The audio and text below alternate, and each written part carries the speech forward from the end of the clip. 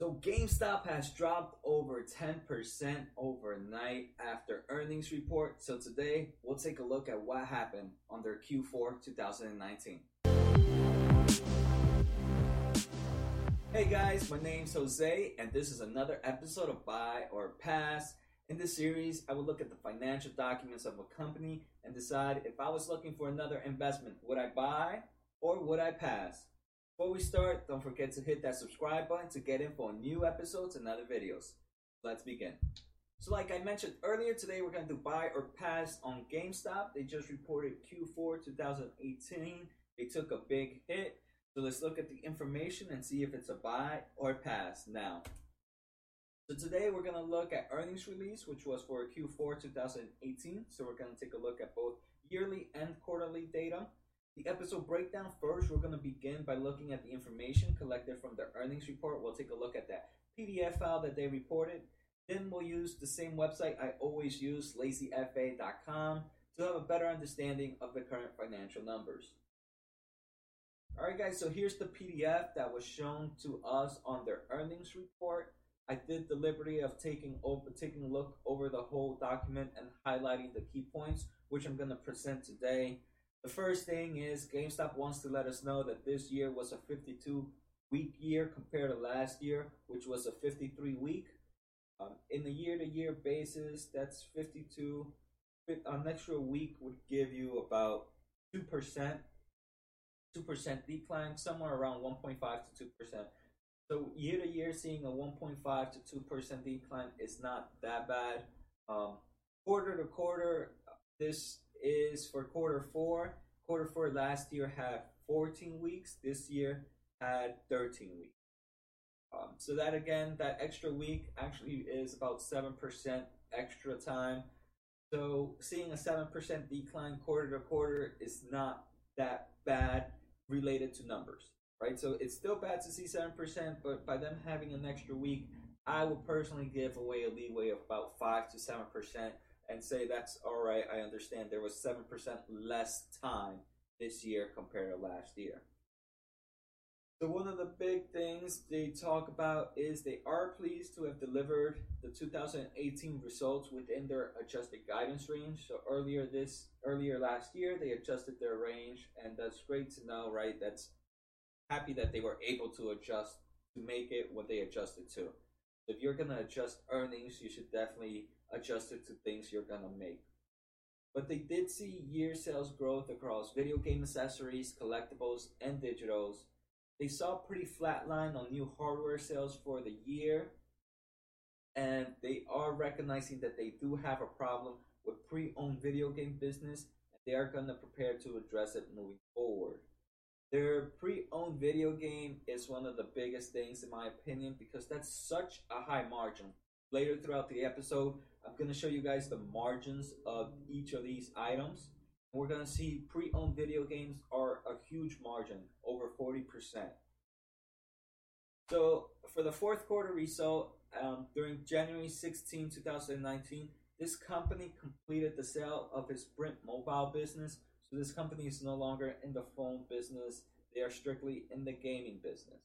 So for them to sell the business, we're most likely going to see cash flow from investing being pretty high this year for them selling this business. Total global sales continuing operations decreased by 7.6%. So this is for the year. This is for the quarter. We're looking at quarter to quarter.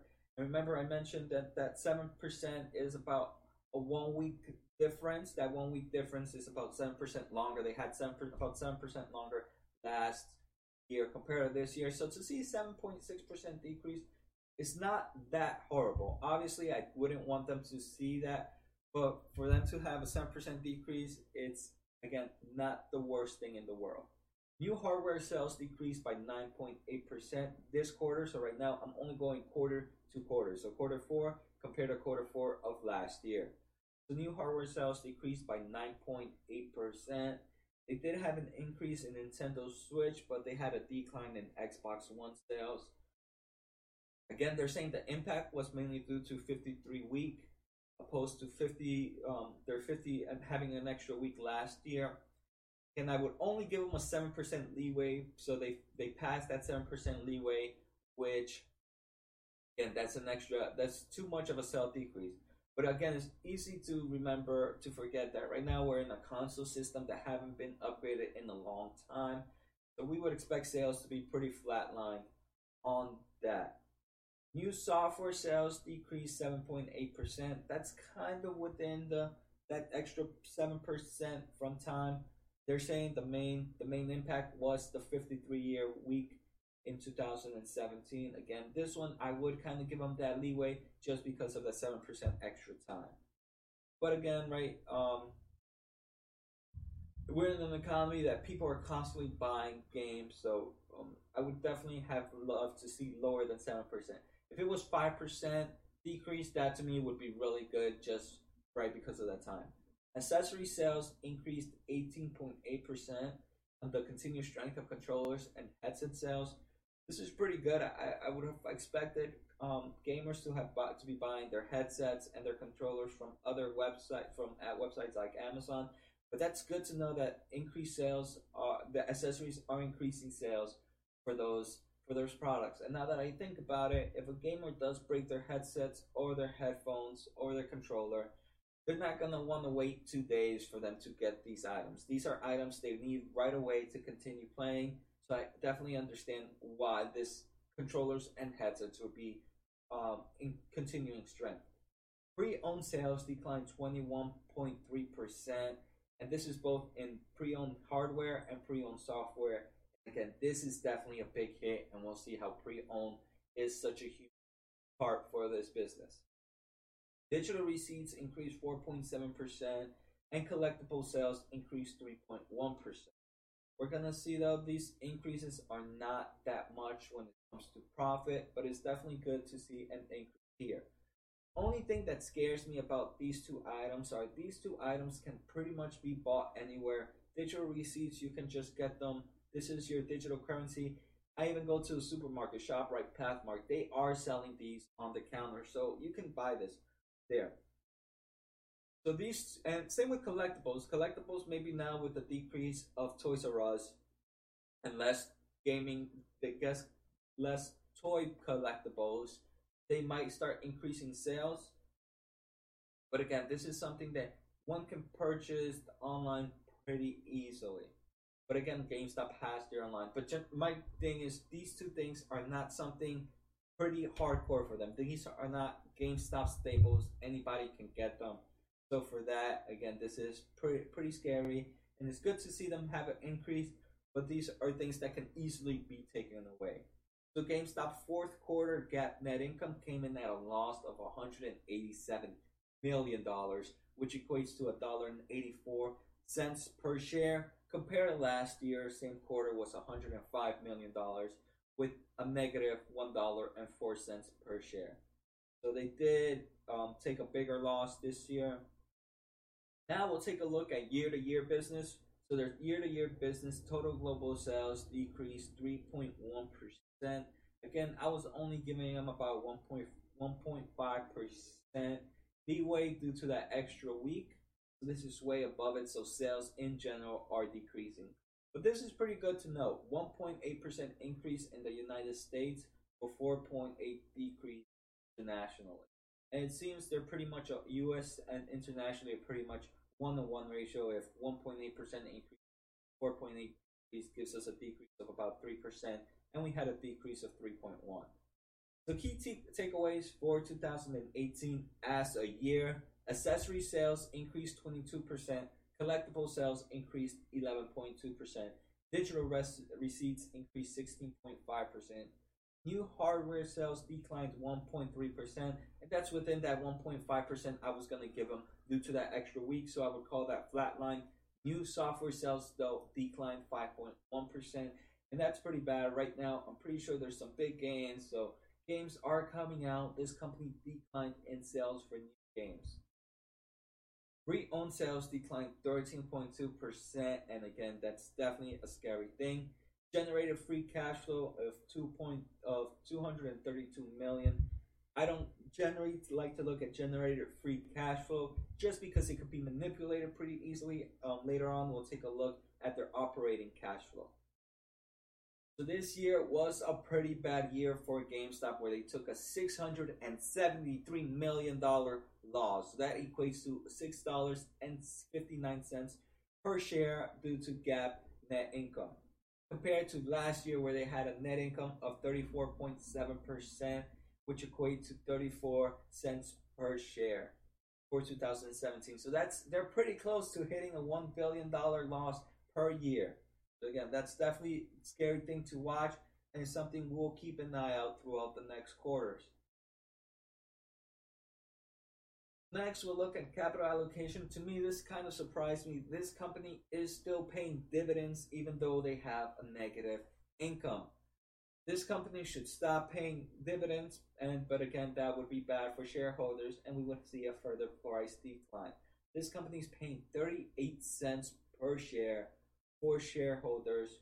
That's almost $1. So that's, if let's say they continue with this dividend, which I don't think they're gonna continue.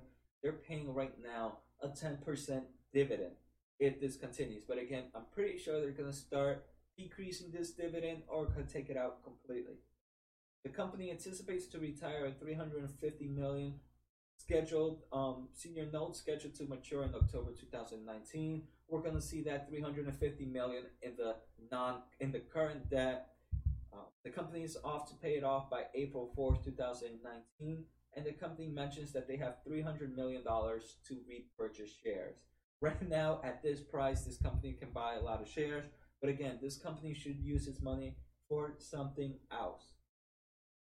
So for 2019, they had some important guide.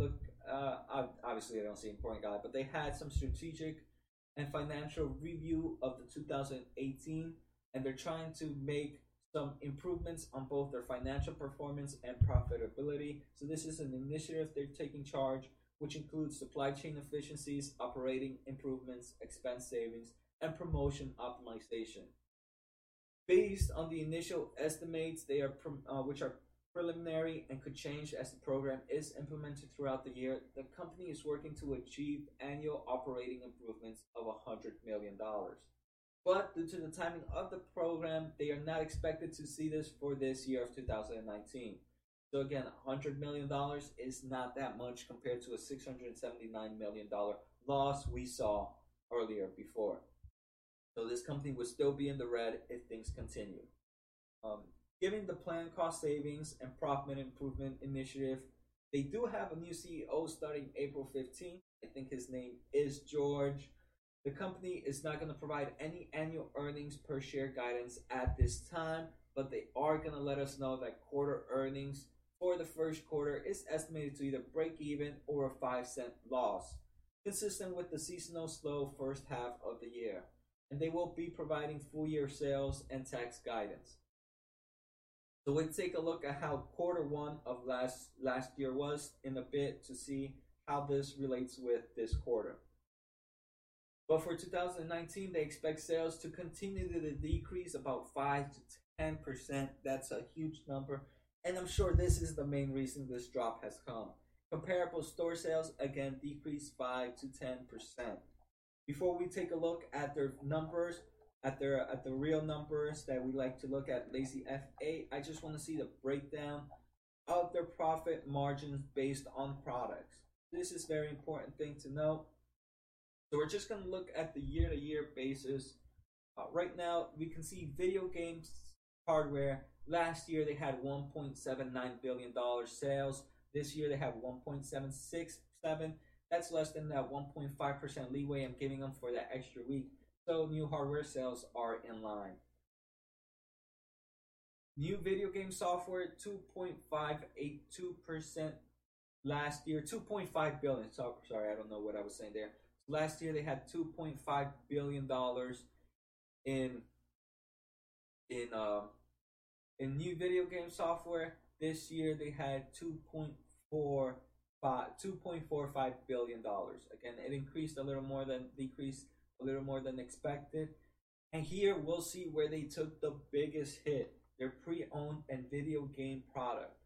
They had a pre-owned last year of 2.15 billion. This year is 1.866 billion dollars. So that was a huge hit in video game and pre-owned video games and products. Video game accessories did take a nice jump. They mentioned, controllers and headsets were a good thing. Last year they had $784 million. This year they have $956 million. Another thing to note is here we see a small increase throughout their digital and collectibles, but it's not much. Digital increased by $5 million and collectibles increased by $70 million year to year. But remember, last year they did have an extra year, so maybe next year would be better. Now we'll take a look at profit margins, and here the top three profit products they have are pre-owned and video game products, have a 43% gross profit. The next is digital sales, which have a 88.5%. That makes sense, right? With digital items, they don't have to worry about shipping items, so they definitely have less cost for sale, cost of revenue. And collectibles have a 33% gross margin, which again is pretty healthy numbers. Those three. Out of those three, the biggest one is video game. Video game, where the last year they had $977 million, excuse me, of gross profit. This year they have 810. So that's where they took the biggest hit. Digital last year was 162 million of gross profit. This year 171, a 10 million increase in digital, and about a $25 million increase in collectibles. Again, compared to the almost $200 million loss in pre-owned, not that good to see. And we can see total gross profit this last year was $2.48 billion, and now it's $2.3 billion. So they did take a big hit. Finally, let's take a look at their numbers. We'll take a look at Lazy FA, and we're only going to take a look at a few things. So here in the income statement, we are taking a look. We see revenue, even though it's pretty flatlined throughout the years, not that much big change between the past 3 years. It's good to see we're not dropping. Cost of revenue is still pretty high, is still on par again. Gross profit, we are seeing a decrease in gross profit. And this is where I find the weirdest thing. So even the revenue is pretty flatlined with the past year, and so is cost of revenue, and so our gross profit. Our earnings before income tax is pretty low compared to last year. So last year they had earnings before income tax of $245 million.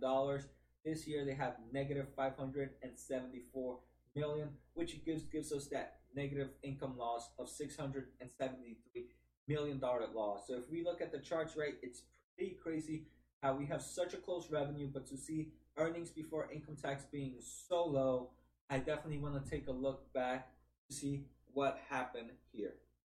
All right, guys, so I was taking a look at their PDF file again to see why that huge decrease in net income. And we can see fiscal 2018 results includes asset impairment charges and other items of a total of $964.2 million.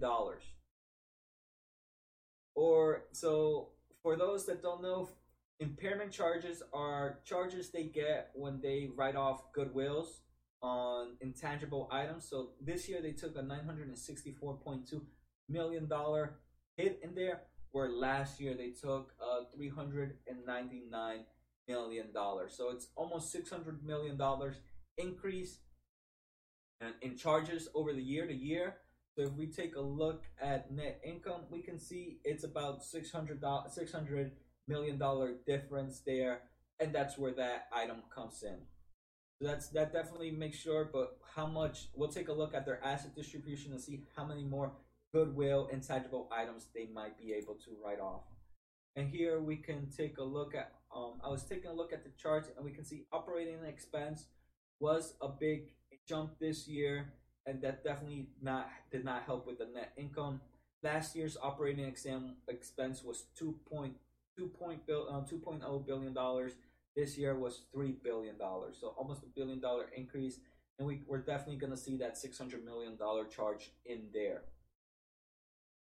So now we'll take a look at assets real quick, right? We have cash and cash equivalents growing. That could be based on the company selling its stock. Total debt is pretty flatlined throughout here, but we're gonna see they're gonna pay off that $350 million debt that's owed to them. That's owed by October. It's matured October 2019, but they're gonna pay it off April 4th. This is gonna decrease by 350. Total liabilities is gonna decrease. So for next year, as long as they're not taking more liability increase, we'll see that. So here, a few things I want to take a look at. Asset allocate, shareholder equity. So shareholder equity over time is decreasing because that gap between assets and total liability is increasing. So here we're going to take a look at their asset distribution, and we can see intangibles are decreasing over time, and we can see that's where that write-off came off, where they had that charge.